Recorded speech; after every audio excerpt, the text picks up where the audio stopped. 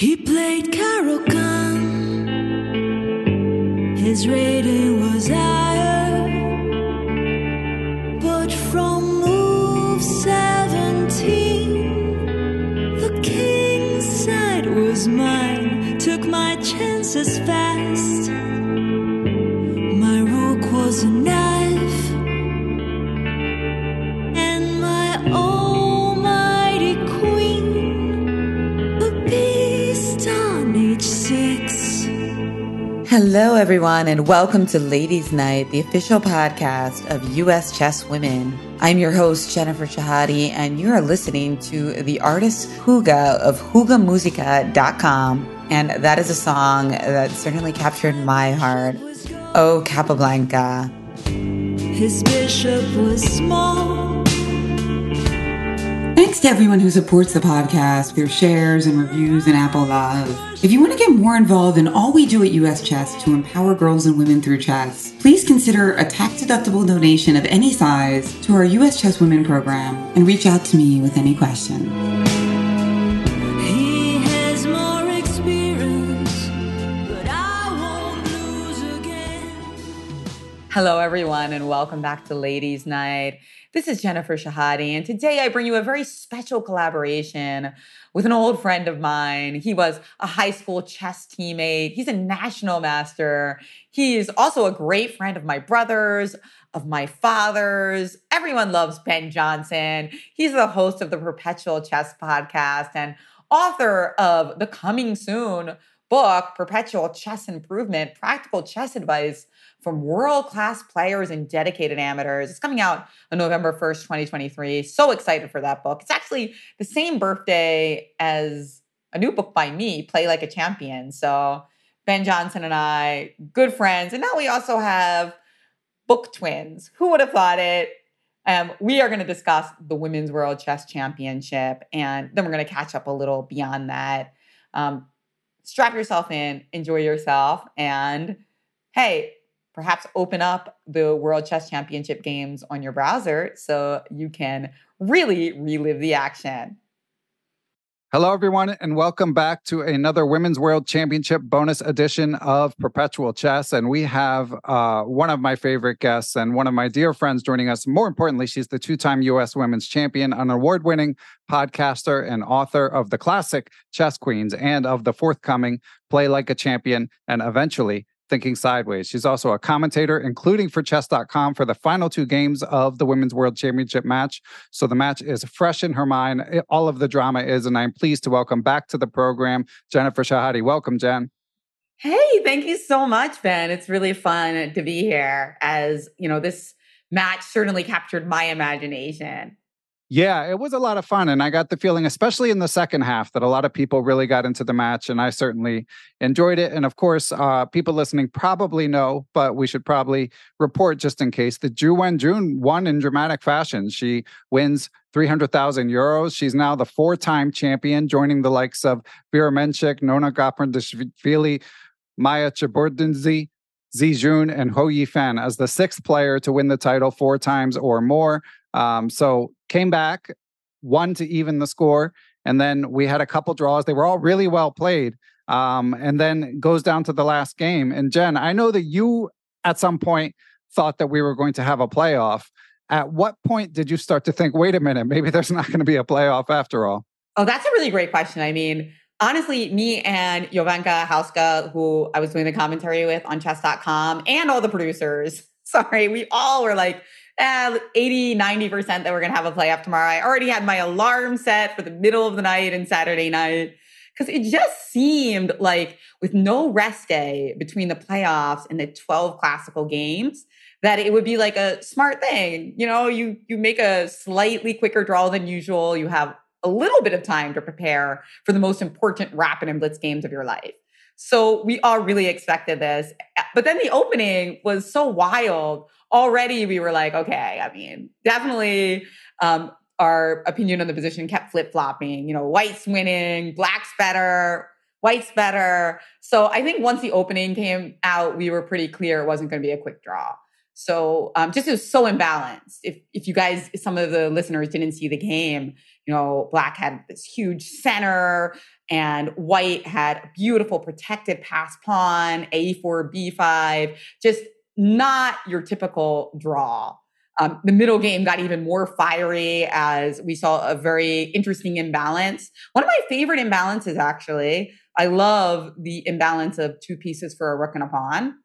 I think it's very rich. I have a 6-year-old, Fabian, who loves chess. And I feel like I'm always trying to explain to him why when you have a knight on g5 and a bishop c4, you don't want to just go knight takes f7 and, trade off your two minors for a rook and a pawn. So it's something that I find really interesting. One of my favorite victories of my own was against Grandmaster Eugene Perelstein, where I had that imbalance in an endgame and I had the rook and the rook dominated. So I felt like the whole game had all of these rich lessons to tell us. And as we saw the women were there to fight, well, eventually I got to turn off that alarm for the middle of the night on Saturday. Yeah, it was quite entertaining. And I will say, I felt like I felt like maybe the quality went down a tiny bit in game 12, especially early in the game. I kind of felt like once it reached the end game, it was clinical by the champion. But prior to that, I felt like things were a little sloppy, maybe nerves seeped in early in the game. But yeah, it was so imbalanced that you really did see that they came to play and maybe you wouldn't have a playoff after all, but fun to watch. Oh, it was so wonderful. I mean, I was really looking forward to a playoff. Even though the wake up call is very difficult, I have to say every time I do chess commentary like that, I have great appreciation for all the graveyard shift workers all over the world because it's really very difficult on the nervous system. I mean, it's not just hard because you have to wake up. I think like psychologically, it's very difficult because of like your serotonin levels and light levels. So I appreciate being able to sympathize, but it's really hard. But it's so worth it to watch this type of chess and to call the action with the Jovanka. And in particular, I was looking forward to the playoff. But if you had told me that we would have a positional masterpiece to determine the Women's World Championship, I'd say, forget the playoff. Let's take the positional masterpiece. Because this game was in my eyes, just like a flawless demonstration by Ju Wenjun. Yes, few mistakes, sure, maybe in the opening, whatever. But just the fact that the technical aspect of the game was so incredibly instructive, I think it's really inspirational to a lot of kids, a lot of kids of all genders, but of course, girls and women in particular. Judith Polgar inspires everyone to be more aggressive, to play attacking openings. And I think yesterday, or whenever this episode is airing, that game 12, I think is going to inspire a lot of people to, deepen their understanding of positional chess, that you can win an end game with your opponent barely making any mistakes because you understand the position better. Yeah, it was fascinating seeing the two knights outplay the rook, and I really admired. I mean, and for listeners who didn't see the game, I'd say it's definitely worth watching a game recap of the decisive game in particular. I think Jen might be doing one on her channel, possibly by the time this comes out. But for a weaker player like me, her patience. So she won the d5 pawn, but she didn't take it right away. She made sure she waited until she could keep rooks on the board at the point that she took the pawn. And that moment to me was very instructive, as well as the rerouting of the knight in particular. When she played the knight to b1 to get it to c3, to sit on that pawn, those two moments really stood out and I found quite instructive. Beautifully said. I love the knight b1 maneuver. I mean, for those of you who didn't see the game, she rerouted her knight from d2 to b1 to c3 with a black pawn on c4 and d5. So this is like actually the iconic example of a blockade knight, an outpost knight, because the knight does a beautiful job of preventing the c pawn from promoting while also aggressively attacking the pawn on d5. And actually, I remember as like a teenager, early 20s, reading a Dvoretsky book or perhaps getting a lesson from Gregory Kaidanov and somebody telling me that position's winning for white when you get the knight on c3 with the pawn on c4, when the black pawn's on c4 and you get the white knight on c3. So it was beautiful to see how she executed that. And I know it's a little bit silly to teach a 6-year-old that, but I tried to explain it to Fabian. How I did was it like, go? why is that a good move? And hey, why not? Why not try? Sometimes these things stay imprinted in the brain. And I'm glad you mentioned the other moment where she played rook to c1 in order to protect her knight on c3, and then move her other knight to f4 to capture on d5 to win the pawn on d5 without trading rooks. That was a sensational scheme. And I think it's very logical. Sometimes in chess, it's easy to calculate so much that you forget your logic. But what is the logic here? Black had two rooks, white had one rook. It's better to have one of a type of piece because it can do some really important damage, whereas two of a piece can be redundant. So, of course, she wants to keep the one rook, right? And it's just like this pure logic that seems so obvious. It's like, oh, a beginner can understand that. But you know what? When you're at the board, masters, international masters, grandmasters can easily lose sight of that kind of thing. And so to see Ju Wenjun execute it so perfectly when she was playing for all the marbles, it's epic. Yeah, and of course the mistake that set up that whole sequence, the moving the pawn to e5 and weakening the black chain, that in itself was an instructive moment. And just from that point forward, perfect capitalization again by the world champion. And of course, a lot of people weighed in with congratulations. Rafael Leitao, who did a great job doing the annotations and all of the write-ups for chess.com, concluded that it was a tense and difficult match that was played at a very high level by both players.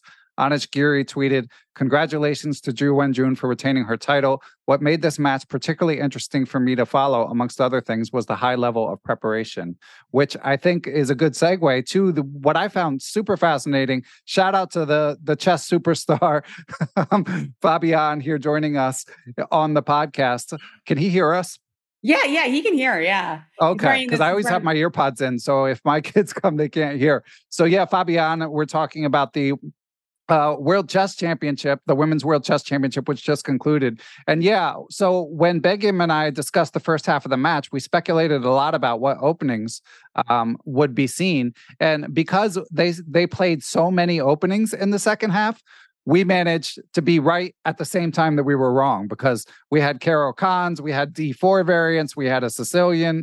That was definitely something, as highlighted by Anish Giri, fun to watch the different openings, but also it's impressive that a player like Anish was so struck by the preparation. Yeah. So I felt really excited to see what opening was going to take place each day. I mean, particularly I was following the action on chess.com before I hopped in the booth. They had Judith Polgar and Alexander Kosteniuk. They had Danya do a couple rounds, and Jovanka hosted it all. And what struck me is these duos with Jovanka and Judith, right? Well, first, we get a Sicilian by Ju Wenjun when Judith is doing the commentary. And I'm like, oh, this is so great. And then the next round, Jovanka literally jumps out of her chair. She's so excited. Oh my God. The next time that Ju Wenjun gets black, she's so excited. I've never seen somebody so excited to see her Caro-Kann bet. Yeah, she of course wrote the book on the Caro-Kann. So exactly. And for Judith, of course, it's the exact opposite. It's like, come on, why didn't you move the pawn 2 squares? Okay, but that game was very exciting, actually. That Caro-Kann was not exactly a snooze fest. I mean, none of the games were snooze fests in this World Championship match.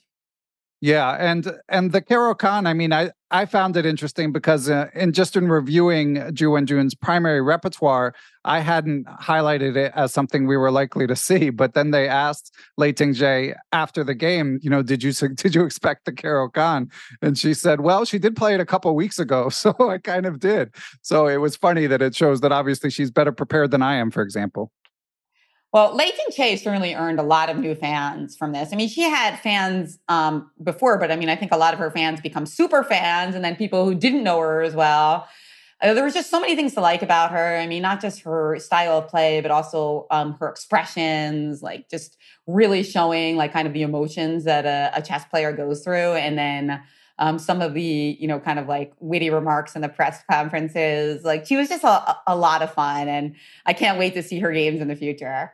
Yeah, extremely upbeat. She had a lot of comments that got clipped that were just like, what do I have to worry about? I mean, I'm paraphrasing, but what do I have to worry about in the world? I get to play chess. If you play chess, you're doing what you love, and so on, and just always smiling. So I had seen enough of, read enough of what she'd said, and seen enough clips that similar to what you say, I was a fan going in, but I'm definitely even a bigger fan now, and hope she can make it to another world championship. I was hoping.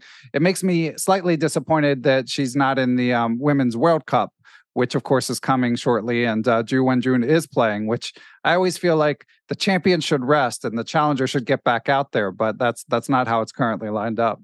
No rest for Ju Wenjun. Yeah, you got your favorite tournament coming up. Yeah, exactly. Yeah.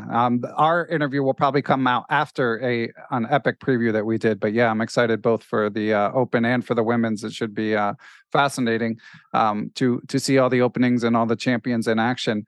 But so bringing it back to this match, so what else stands out to you, Jen? I mean, the opening preparation, as Anish highlighted, I found to be quite impressive. And then it was reported that Wei Yi was also on the champions team, on Ju Wenjun's team. It's impressive to me. And then I saw someone tweet that she had a deeper, more serious team, possibly than Ding Liren did. I mean, yeah, that is extraordinary. I mean, but it also kind of goes back to something that I wrote about in Chess Queens, that there is a lot of support in China for the top women players, and a lot of the entire country getting behind, of course, like Jia Jun, who started it all, this chess revolution in China, and up till now. I mean, I think it's fantastic to see. I mean, one thing I think that kind of came to light with this World Championship was the idea. I saw a tweet from Grandmaster Maurice Ashley about, what about the prize fund? In the future, are we going to see prize funds that are more equitable in the Open World Championship and the Women's World Championship?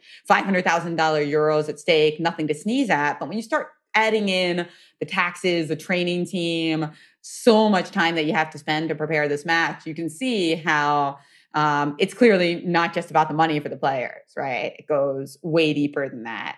And the World Championship really coincided with a big announcement from Norway Chess that they're going to have a Super Women's Tournament alongside Norway Chess, which is going to have exactly the same prize funds for the women as for the Open.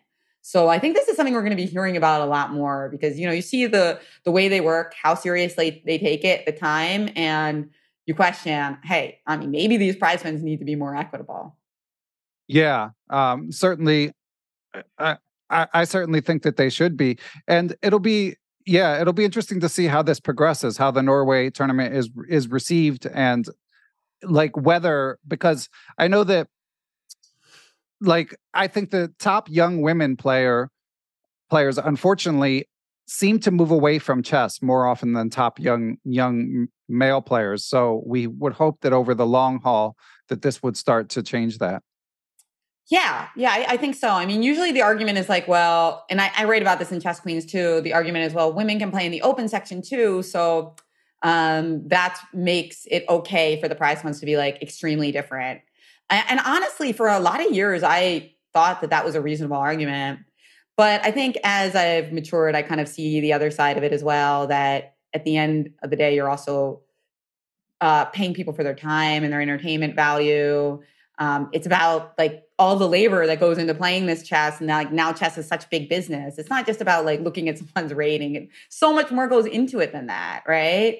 And to take these great women players and just always put it in that kind of framing ends up becoming really negative, not only for the conversation but also for their pocketbooks, which is not what we want.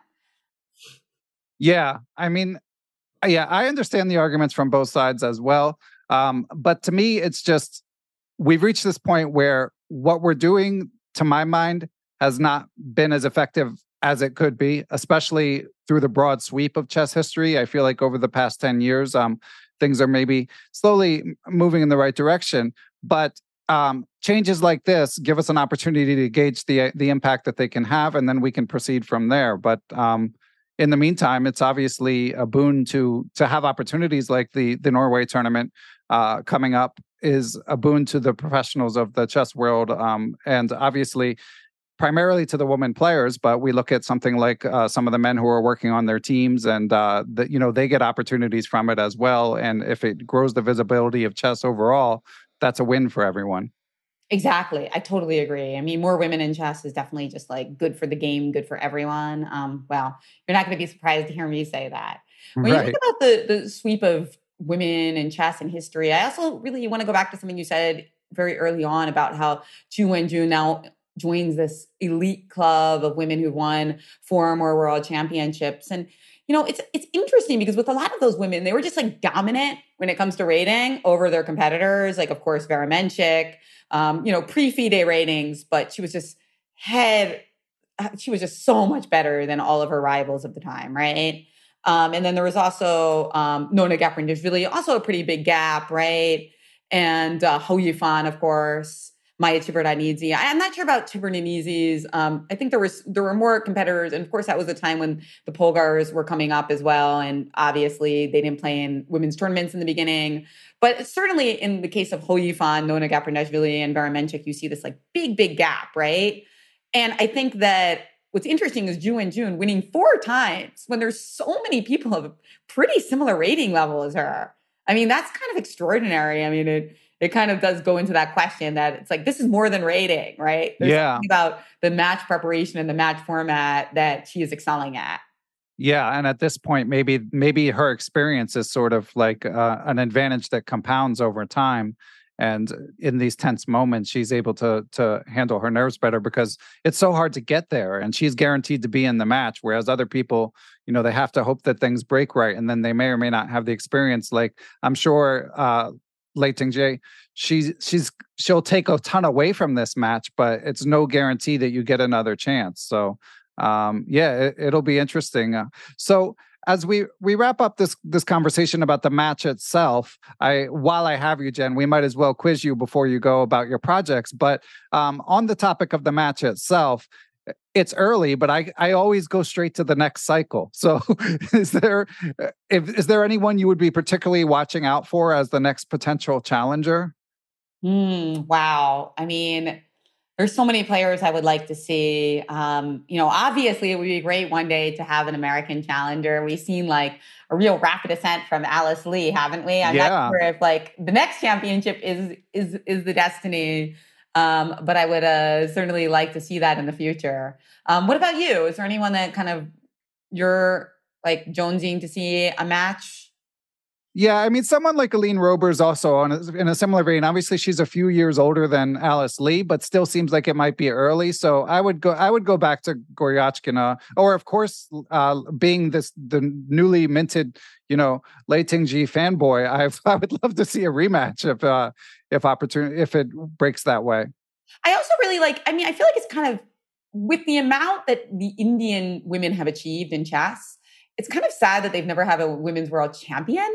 Right? I mean, yeah. Harika is amazing. She's just such a great role model in chess. Like, she's so awesome. Of course, Tanya, not quite on the same level. She's not a grandmaster, but she's just like such an international icon. I mean, honestly, like in my view, one of the great commentators in the sport. And then, of course, there's Humpy Kineru, right? Yeah. Who is outstanding. The actually got the grandmaster title at a younger age than Judith Polgar, right? When she got yeah. I'm just an extraordinary player who is kind of bummed that she was never women's world champion, by the way. And, her timing was a little off because she kept fighting for it when Ho Yifan was playing for the titles. So that was a bit difficult. So I think that's the only reason she never prevailed for the crown. So I would actually like to see an Indian player fight for the World Women's Championship title in a head-to-head match because I think they deserve it. And maybe it'll be one of the younger Indian players as well, but I would like to see, obviously, America, and I would like to see India as well. Yeah, that makes sense. And obviously, chess is thriving there. Mr. Daji and I discussed I am Vaishali, Pragananda's sister. She's certainly a rising star in her own right and someone that could potentially make some noise in coming years. So I happen to get a peek that your book may be coming in November. Is this rumor true? It is. Play Like a Champion. And I mean, according to the Amazon page, It's actually it's actually somehow going head to head with the release date of your book. So birthday book Yeah. twins. Non-Prime members can save on shipping. Oh, good point. Um, but yeah, we'll see. Both, I mean, these things can be fluid. So yeah, both of us have November 1 release dates for now, but those things can move around. Right now, mine is still on schedule. I'm not saying it's delayed or anything, but it's just I wouldn't count on it on either book necessarily being that exact day. But I'm certainly going to get my pre-order in, and I'm excited for it. Yeah, me too. I'm really psyched for it as well. Play Like a Champion. It's a book with 700 chess puzzles. So it's a bit of an homage actually to another famous chess book by Edith Baird, who wrote a book called 700 Problems. And much in the fashion of Play Like a Girl, it is puzzles from like the top female players, and it's quite more difficult than Play Like a Girl. So that's like really one of the twists. And also the other difference is that I really wrote it with the eye to all genders. So, being the mom of a 6-year-old boy who loves chess, I now really see the importance of not just teaching girls about the great games of both women and men, but teaching everyone that, because it's important to show boys, to show men that the games of women are really important too.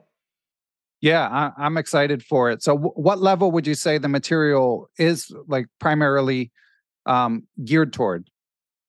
It's a pretty wide range. It's almost like playing Puzzle Rash. Like there will be some things in there that a pretty new player can find, but there's also going to be some things that you're going to scratch your head over. I mean, Okay. I've got compositions in there by Yosha. So like it's not.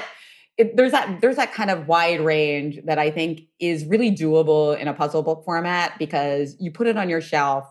When you're 1,000, maybe you can't read the last few chapters, but you'll be able to in a year or so. Right. And this is FM Yosha Iglesias, who sometimes posts her puzzles on Twitter, and they're no joke. They're not easy. So yeah, that tells you that it would be a wide range of puzzles indeed, but definitely something to look forward to. And then you've got your YouTube channel now. What's the plan for that, Jen? Well, the reason for the YouTube channel is that, my little guy, Fabian, and I are, studying a lot of chess together. And eventually we are going to co-author a book called How to Beat Your Mom at Chess. So this YouTube channel is at Your Mom at Chess, and it's kind of documenting that journey as I go over some great games and some, great tactical themes, and I teach Fabi along the way. And of course, I feel like a lot of new chess players out there that they really do want things to be kind of explained in a basic way. And I've always enjoyed that. I always think like my favorite thing about chess is that you can explain things at many levels at once, And so that's what the channel is about. And it's just so fun to do the project with my son. I have to say, I've worn so many hats in chess over the years: commentator, player, author, and being a chess mom is such a blast. So much fun. Yeah, I was getting a little jealous. We were talking before we were recording. So Jen's son Fabian is 6. As I've mentioned periodically, my kids are 7 and 10, and they know how to play. But so far, they're not really interested in tournaments, unfortunately. Well, you wouldn't be jealous when your son came home and said, "Mommy, I want you to teach me the London." That's No! right. That's funny. And one last thing we should mention, Jen, it's always great to catch up. As we record this on Sunday, July 23rd, the unfortunate news broke that Isabella Choco, it was reported today, I believe, that she passed away. Of course, she was featured in Ladies Night episode 33 and a follow-up with chess.com. More importantly, she was a Holocaust survivor, 1956 French women's champion, a French chess Olympiad, just a remarkable story, incredibly inspiring woman. And I was so sad to see that news. And Jen, what was your reaction? It was really sad. And, 94 years old, shocking, because I just saw her in Paris, like, what was it, 5 months ago? And she was just so full of life and, so vibrant. I am so grateful that I took that opportunity to meet her. I'm really happy that, Benji and Chandler directed the documentary, and he became obsessed with the story. And Benji really brought the story to me in the first place. That we all realized, if we want to do this, we should do this soon.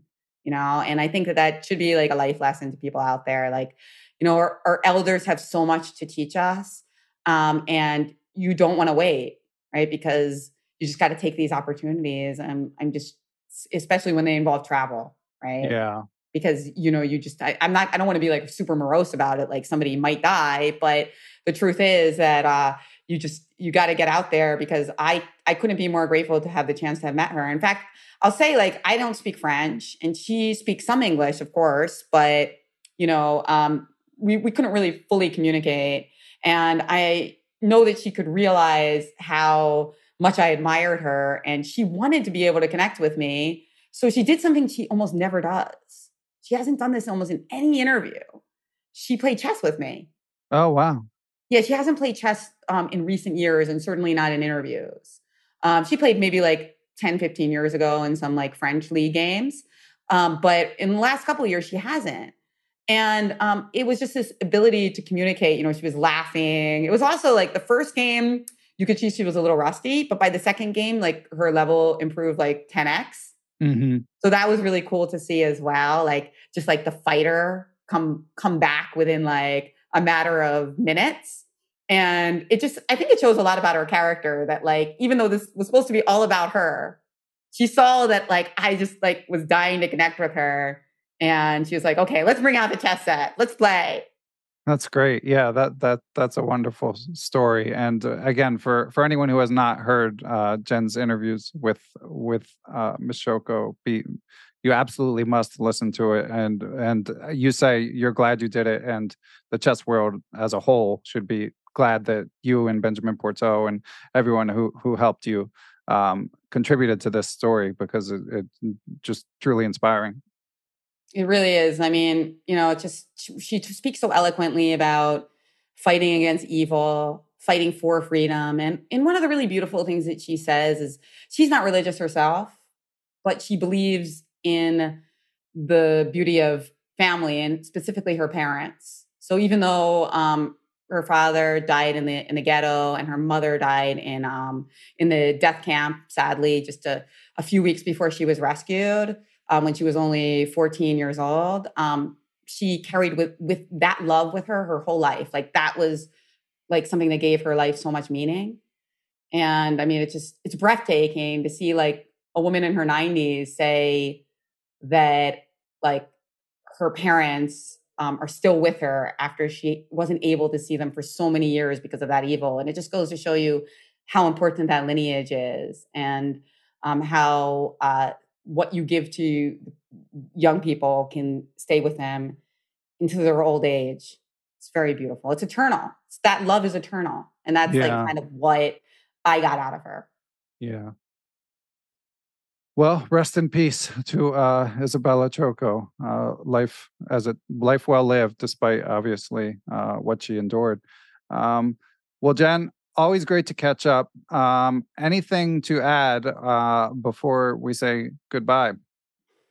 No, just a huge pleasure to be here as always. And yeah, thanks to everybody who's been so passionate about watching the Women's World Chess Championship. It's like, it's a dream come true to see so many more people rally around women's chess and the importance of it. And I know it's only going to get better in the next few years because the energy is there, and because of the great players themselves. Yeah, well said. Yeah, absolutely thrilling match. And yeah, I can't wait for the next one. And thank you, Jen, for helping share your wisdom and your experience discussing this high-level chess. Thank you. Bye, everyone. Bye, everyone. Thanks. If you like what we're doing at US Chess to encourage women and girls to explore STEM fields, accentuate competence, and approach an even ratio with a focus on intersectionality, your donation to our US Chess Women programs is always appreciated and tax deductible. The US Chess suite of podcasts, including Ladies Night, are produced and edited by Jason Andre at 7 Season Films, Photography and Media. Please visit 7seasonfilms.com to find out how to start your own podcast. Don't forget to listen and subscribe to all US Chess podcasts, from One Move at a Time, Cover Stories, and The Chess Underground. Till next time, May every night be ladies' night. Now according to Stockfish, I got it all wrong. After slightly advantage, I had nothing but my dear Capablanca. You tell me we learn more from our defeats. Who needs victories?